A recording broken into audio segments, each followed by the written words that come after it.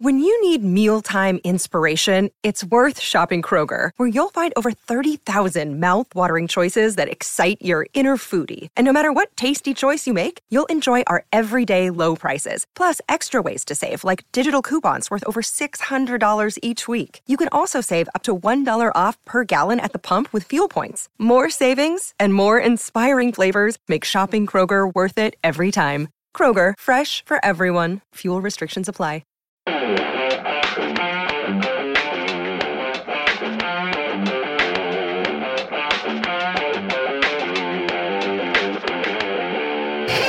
Hello and welcome to the Transfer Window. This is the podcast that not only takes you inside the biggest deals at the biggest clubs in world football, but brings you insight and analysis on the issues that matter every Monday, Wednesday and Friday. I'm Johnny McFarlane, and joining me are pundits extraordinaire Duncan Castles and Ian McGarry. On today's Transfer Podcast, we bring you news on the Manchester United star on his way to PSG, and as speculation mounts about Paul Pogba leaving for Zinedine Zidane's Real Madrid, we ask, is Mino Raiola already in Spain? With squeaky bum time well underway, we look at the fixtures that could make or break the Premier League title challenges of Liverpool and Manchester City. And after PSG turned down the opportunity to take Jose Mourinho to Paris, we ask what's next for the special one. Okay, well, we're going to start with some news, and Duncan has some inside information on a player's contract at Old Trafford. Yes, this is news that Ander Herrera will be leaving Manchester United at the end of the season. He has agreed to join Paris Saint-Germain under freedom of contract. I am told that Ole Gunnar Solskjaer has been made aware of that by the player. And it's basically a response from Herrera to the Ed Woodward-led refusal to meet his contract demands and the time it has taken for United to attempt to renew his contract.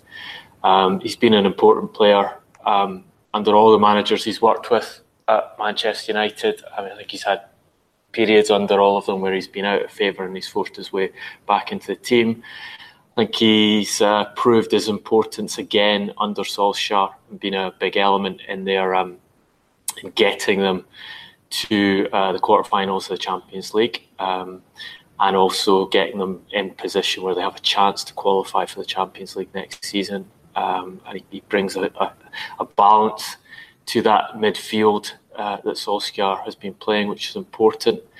But I think it's very telling once again at a time at which Manchester United are struggling to retain their best player, David De Gea, and they're struggling because of the way they've handled contract negotiations with him, not meeting his salary demands, taking a long time to initiate talks, avoiding initiating talks early at a stage when De Gea was ready to sign a contract, leaving it to a stage where they've made him effectively available to suitors because they know De Gea will be in the same position as Herrera in less than a year's time, be free to negotiate pre-contract with suitors.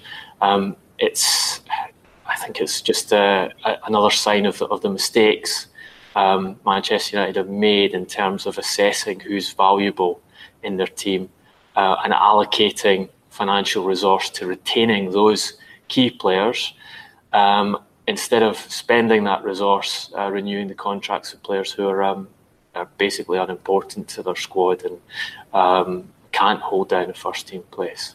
So no great surprise, but I think there'll be significant disappointment about Herrera's decision, and I think it's going to be a hole in the squad that Solskjaer will have to get Woodward to fill in this coming transfer window. I think we can probably put this one down to Alexis Sanchez again, can't we? Herrera is 29. I think his minutes, playing minutes, are something like 4 times that of Sanchez. Sanchez is 30 years old. Is now in his sort of 1 year or 2 months into his Manchester United contract, on reportedly just under £400,000 a week. Herrera, my understanding was looking for around 180,000 a week. And of course, at 29, as we all know, this is a player of that age's chance to get his last big contract, to make that last sort of investment both in his career but also for his financial future.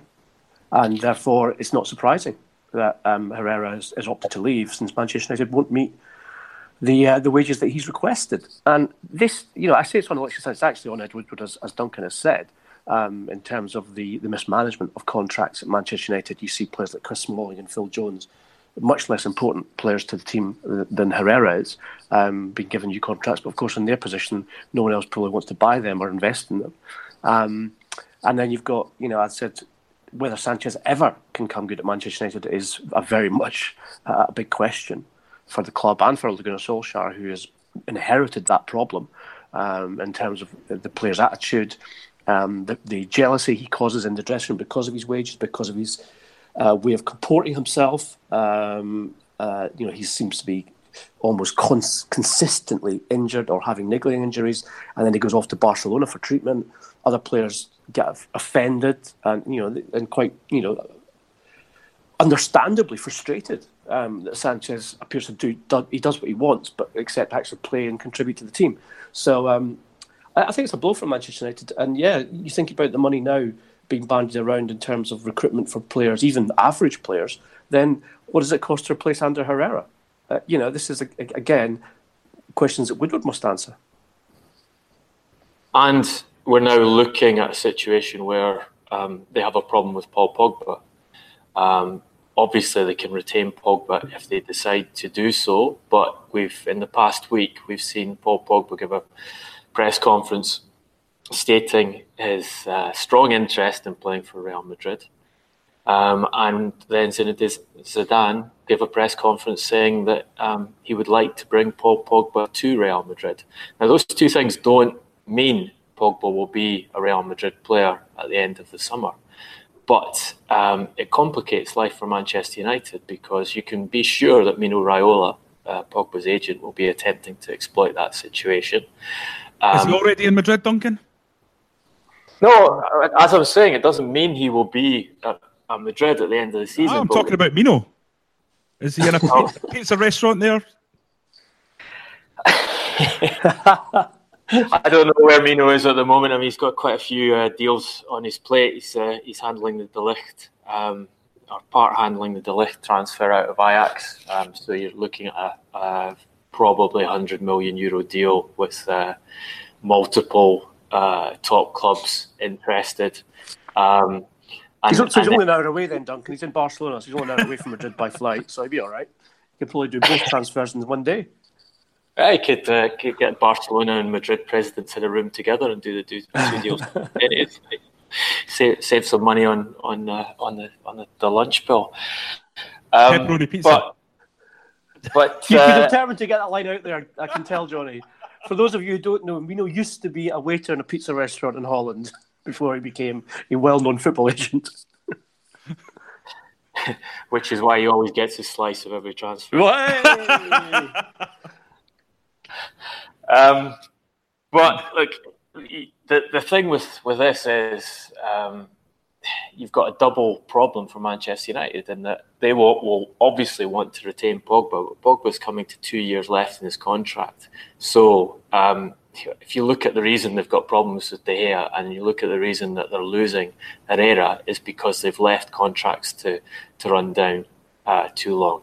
Pogba's obviously a player they want to retain, but they're getting in that period where the cost of retaining him, if they can convince Raiola and Pogba to do that, is going to get more and more expensive, because they've allowed the contract to get too close to that deadline. Or they have it presented to them by Raiola and Pogba that we are going to leave to Real Madrid. Zidane wants us. They're pushing for that move. This is what we want to do.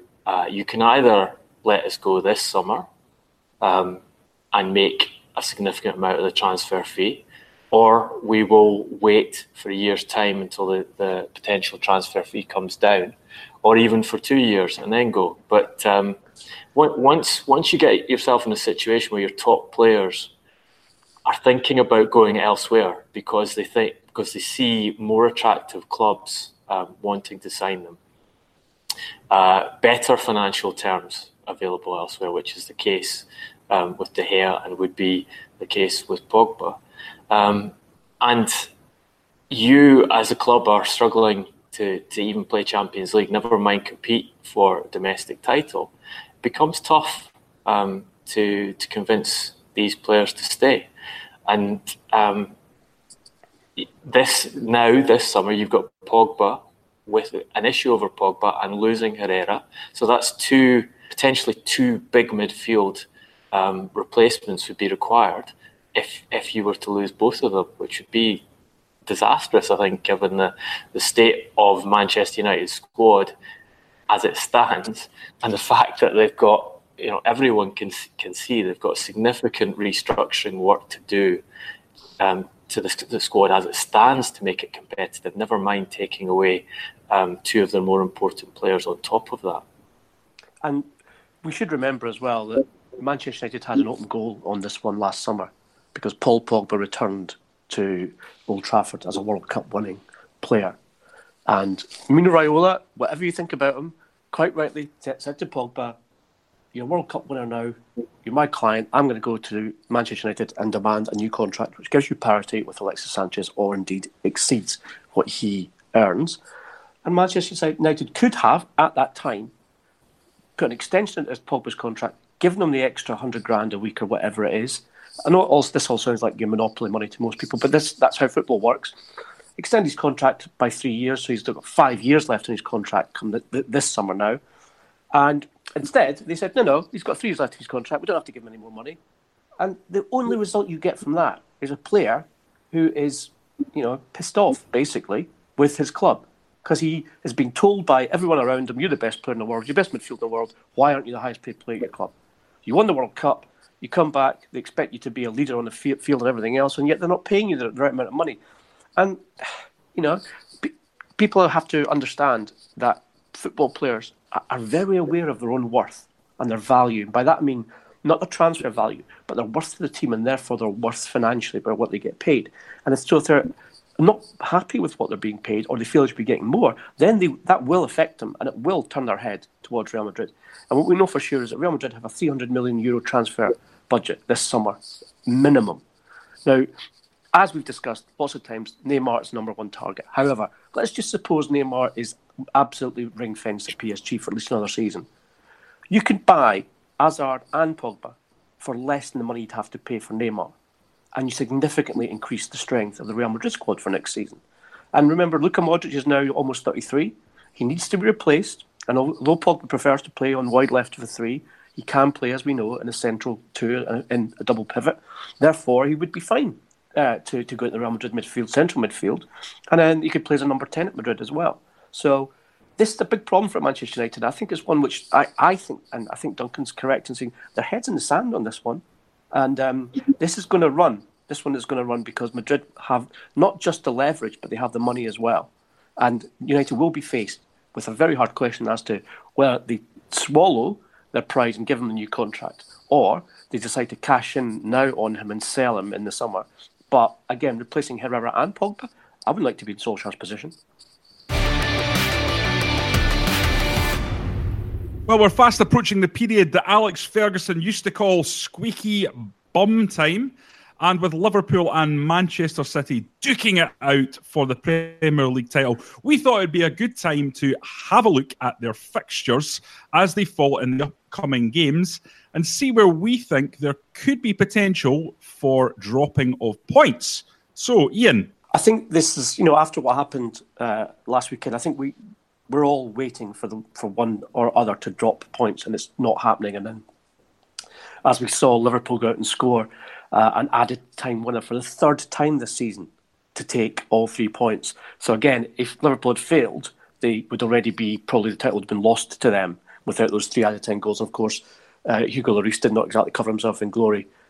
In fact, he was almost as much of a villain as Alfredo Morelos was at Celtic Park in the way he managed to make a mistake and let that goal in. Now, personally, I don't see either team winning every match until the end of the season. Remember, the situation as it stands is Manchester City have a game in hand, and that's against Cardiff City this week. If they win that, they'll be 2 points clear of Liverpool, and then it's in their hands. So if they did go unbeaten to the end of the season, and by that I mean winning every game, not drawing either, then the title would be theirs. In terms of whose bum squeaking loudest, at this moment I'd say it'd have to be Liverpool's, given that they've not played well. I think for the last 3 or 4 months minimum, they've not been playing well. Certainly not as well as we saw them play in the second half of last season when they reached the Champions League final, nor indeed in the first half of this. So I think Liverpool are more prone, but they do have the easier run-in, Johnny. That's the thing. They play Huddersfield Town, who have already been relegated, as they were last weekend. They also play Southampton, who are relegation threatened. The only top 6 club they now have to play is Chelsea at home, and that is a week, I think next Sunday, that game is next Sunday, or for the following Sunday, in between the Champions League ties. That's right, it's a week on Sunday coming. So, with only Chelsea to play, and Liverpool having an easier run than City, I'd say, yeah, it's going to be tight still. It's going to be very tight. But with Neil Warnock threatening to play his under-23s against Manchester City in protest at the ridiculous decisions that went against him in terms of the goal, Azpilicueta's goal against Cardiff City yesterday, then that could be an easy 3 points for City right there and then. But City, for me, and Duncan, I think you'd be the best man to analyse this. Their key game's got to be at Old Trafford, hasn't it? I think the Old Trafford game is obviously the one that stands out. But Manchester United aren't playing very well at the moment. They were really fortunate to take 3 points from Watford on Saturday, who outplayed them for most of the game. And I think Manchester United is a bizarre thing to say. It's like a real Hobson's choice for them. But I think a lot of the Manchester United supporters would not be unhappy if Manchester City won the league this season. I think their preference is for Liverpool to fail at the final hurdle again. So if the toughest game perhaps is playing Tottenham, I think, for Manchester City, particularly having to play Tottenham in the Champions League immediately before it. I think that makes it more interesting and harder for them in terms of tactical variations and the sort of repetition of playing the same team over and over again in high stakes games. Crystal Palace away is another one that doesn't look endearing. We know from the documentary how little he likes to attend Crystal Palace away. True, there's that as well. And even Brighton, last game of the season, could have a lot on it for Brighton if they haven't secured their Premier League status by that stage. So they've definitely got the harder running, and they've also got the factor of having to play at least one FA Cup tie again against Brighton, and amongst that, possibly having the FA Cup final at the end of the season too. So yes, City have got the harder running, but on the other side of that, you have to say that City look the better team. In fact, I don't think there's any question that if you ask who's been the better football team over the course of the season, Manchester City have been the better football team this season, and they're certainly the team in form. Liverpool have barely played a good game this year. The Bayern Munich away leg, which was fantastic, I think is the only time we've seen the Liverpool of the first half of this season since January. They're stumbling through games, and I asked the question after the match yesterday: have we ever seen a club have so much fortune in a title race? And asked it partly because you just look at the goalkeeping errors alone. Absolutely bizarre goalkeeping errors that have handed them 8 points this season. You got Jordan Pickford in the Merseyside derby in the last minute, Julian Speroni, at Anfield when he chucked it into the path of Salah to score an easy goal. Sergio Rico's rugby tackle to give Liverpool the penalty that let them get out of Fulham with 3 points, and then Hugo Lloris failing to catch a ball which was essentially, if one of his defenders given to it, you'd think that's an easy back pass to hold, which then bounces off Alderweireld into the net. So the degree of fortune with goalkeepers alone and the number of points that's given Liverpool kind of shows you that they're ahead of where they should be. There's a lot of talk about, after every match this happens, I think you see analysts saying, well, that shows you that it's Liverpool's year for the title because it's the luck is going with them, because they're managing to persevere to end of games and get results. I don't really buy that kind of analysis. I think luck is luck. It's good fortune. They've had a lot of good fortune. They've also had a lot of refereeing decisions in their favour. I think the fundamentals are that they're not playing particularly well, and therefore you would see them dropping further points at some point before the end of the season. If they do that, Manchester City have the advantage in terms of the points that they've already got on the board.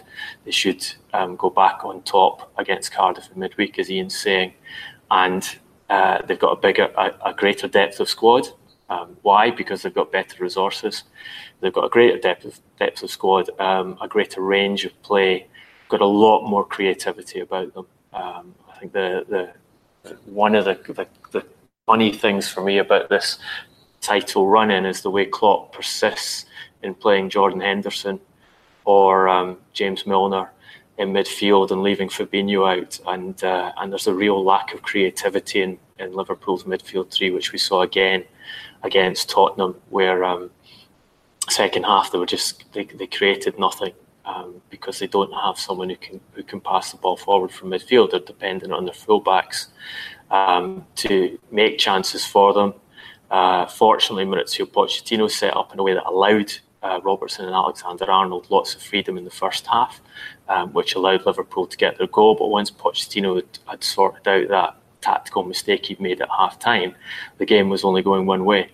And, you not only have the Lloris incident, you have Sissoko managing to miss the target from 16 yards with just a goalkeeper to beat with 5 minutes left, which would have probably turned that game into a defeat rather than even the draw it should have been. So, yeah, the run-in's going to be interesting. It's going to be dramatic. But I think if you ask me where my money's still in Manchester City. I think one of the stark contrasts of the weekend's performances for the top two teams as well was evident in the way that Manchester City went out early kick-off on Saturday, scored 2 goals. Okay, defensive errors from Fulham, etc., etc. But Bernardo Silva and Sergio Aguero, all they had to do was do enough. And you talk about luck. I would take mental fortitude over luck every time. And you need mental fortitude to win a league title. And City have that. They have players who have won the title before. They have players who are extremely confident in whoever comes into play. Significantly, Kevin De Bruyne came back into the team on Saturday as well. And that absolutely shows you exactly the resources that Duncan's talking about when De Bruyne missed almost all of this season through injury. But when it comes to the crucial part of the run-in, he's fit again. They've been able to leave him out and still win matches, so not risking him by bringing him back too early. And he was their most important player last season when they won the title. And he's coming back into the team at exactly the time when they've got an FA Cup semi-final, Champions League quarter-finals, ties against Tottenham, and obviously they're running the league title as well. So I'd say I'm with Duncan as well. I don't believe that this your name's on the trophy type fatalistic point of view is correct. I think that's the romantics rather than the analysts who are saying that. And, Romans never won a football match. To be fair to Liverpool, they are definitely showing mental fortitude. They are adhering and sticking in and getting results that they don't deserve in several of these games. So fallen apart. They haven't lost Yet. it because of the pressure. No, but they've taken it deep into the season, and they've come back at important times in games, and they've given themselves a chance because of that. So, but I also take your point about City, and one of the things that's been impressive about City, and one of the things that Guardiola asked them to do and wanted to see from them this season, was that ability to apply your skills.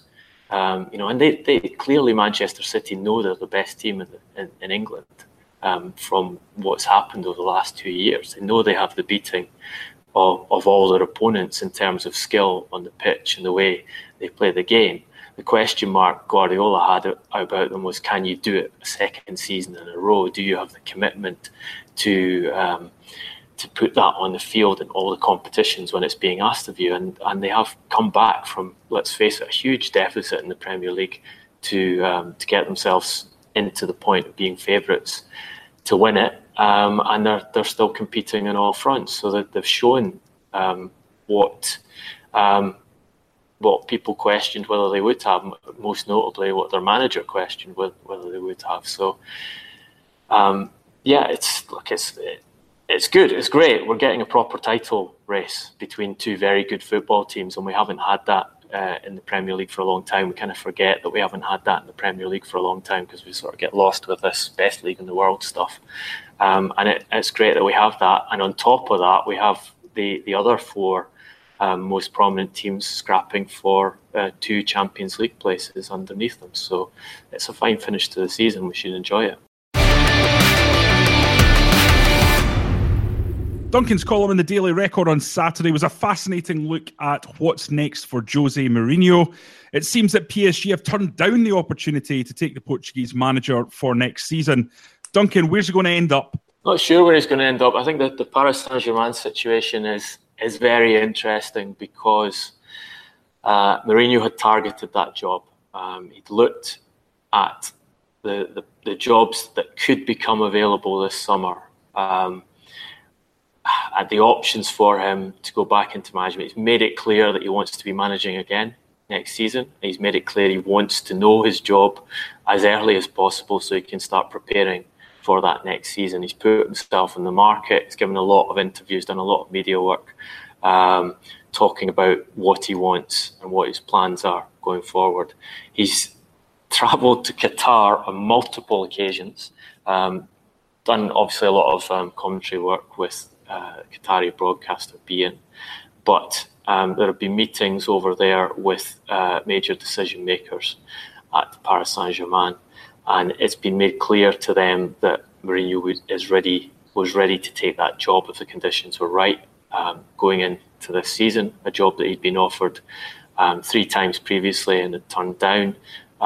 Most recently, very, very well, basically agreed to take the job in 2016, but they hadn't sorted out the financial details of his contract.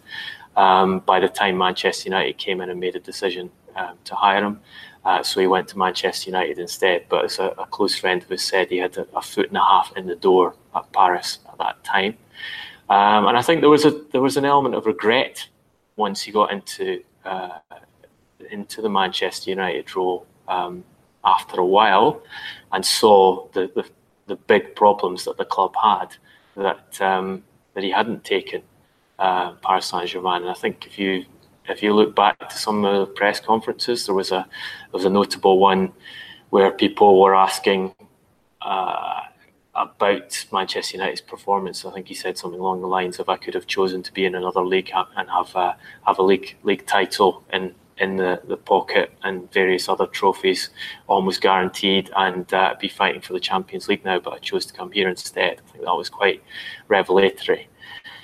However, he's made himself available to Paris Saint-Germain. There have been doubts over Thomas Tuchel's future because, ironically, Solskjaer knocked PSG out of the Champions League in the fashion they did. But from what I'm told, Qatar has made a decision, and that Tuchel will remain in position, and he is to be given a contract extension. Therefore, that job is off the table. Real Madrid Mourinho turned it down when he was asked to replace Lopetegui. When things were going wrong for him at Manchester United, he refused to leave United at that point. Didn't want the Madrid job. Zidane now has Madrid as a long-term position with big backing from Florentino Perez in the transfer market to turn the club around. The other, I think, most prominent of Mourinho's suitors has been Inter. But Mourinho has had question marks about that role, in the sense that if he goes back to Inter, he has to take on Juventus, who've won title after title in Italy and are far stronger than any of their opponents and are real candidates for the Champions League. So he would want to know that Inter, who've had a pretty turbulent period over the last few years under new ownership, but not really sorted themselves out, financial fair play problems, not the greatest of squads, would be in a position to have a restructuring and allow the manager to set the club in a way that they would be competitive in Serie A and would have a chance in the Champions League.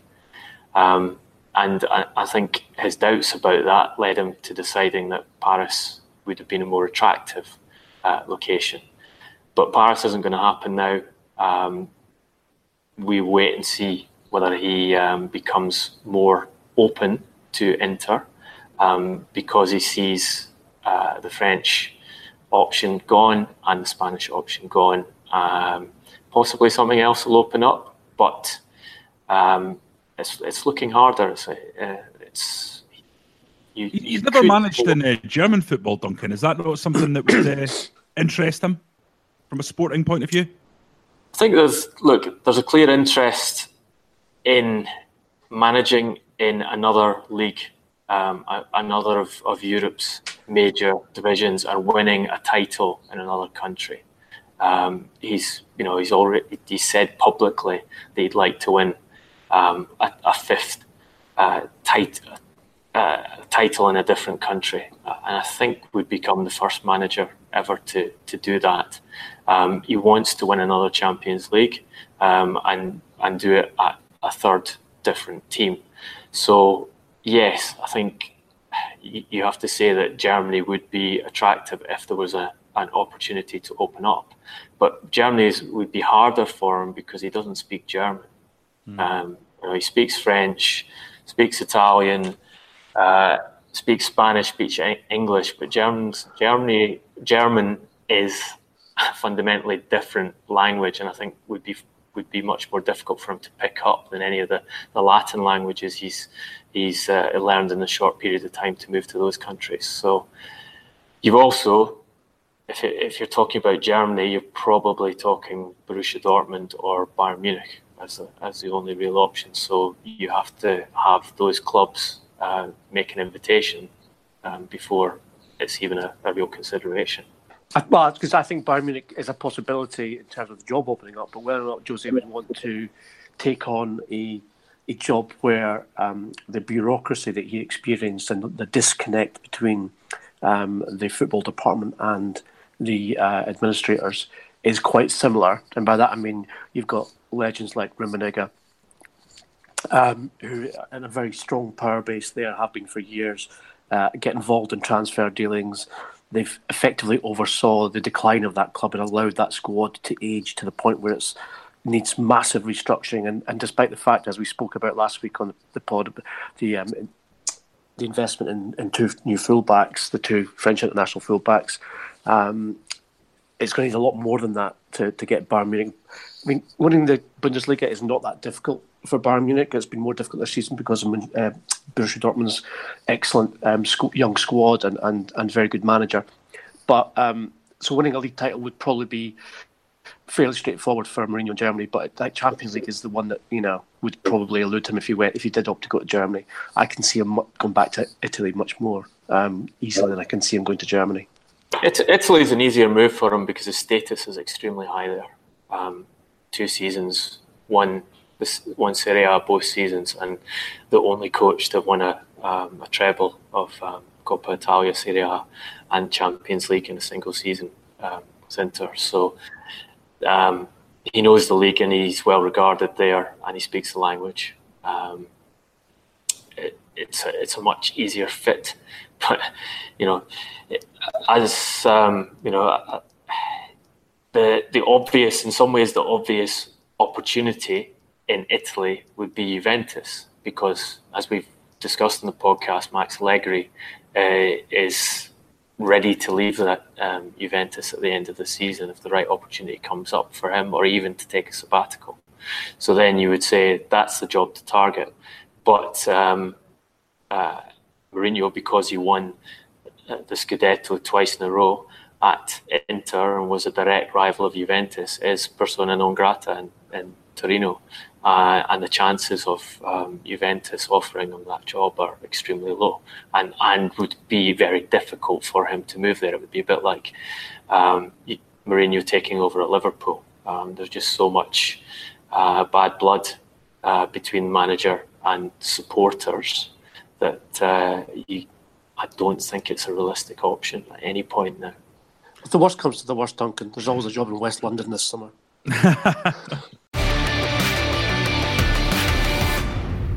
Okay, well, with that, I think it's time to move on to the heroes and villains section. This is where we look at who's been good and who's been bad over the course of the weekend. Duncan, I'm going to start you off. Who's your hero? I think we have to go for the hero of Anfield this weekend, the man who turned despairing situation into another glorious 3 points on Liverpool's march to the Premier League title, and that would be Hugo Lloris. I'm sure you'll find that next time we see you, Duncan. Bit of vinegar for Hugo there. Ian, who's your villain? Well, listen, villain, V for VAR. It's got to only be one set of villains from this weekend, and that is the match officials at Cardiff City. Cesar Azpilicueta's equalising goal could not have been more offside. I mean, if my granny were still alive and a qualified match official, she'd have flagged it. And yet still it was allowed to stand. And Neil Warnock's not the most popular person, generally speaking, never mind in English football, but I think he had a definitely good point when he said, best league in the world, worst officials in the world. Well, with that, we're going to wrap this particular transfer window up. But fear not, we'll be back on Wednesday, as usual, to fulfill all your podcasting needs. And of course, that's the day where we answer your questions. To continue the debate, we are all on Twitter. You can follow us at Transfer Podcast, or us individually at Johnny R. McFarlane for me, at Garbo SJ for Ian, and at Duncan Castles for Mr. Castles. If you like the podcast, and we know thousands of you do, give something back by popping onto iTunes and giving us a 5-star review, as this helps us reach as many listeners as possible. Until Wednesday, thanks for listening.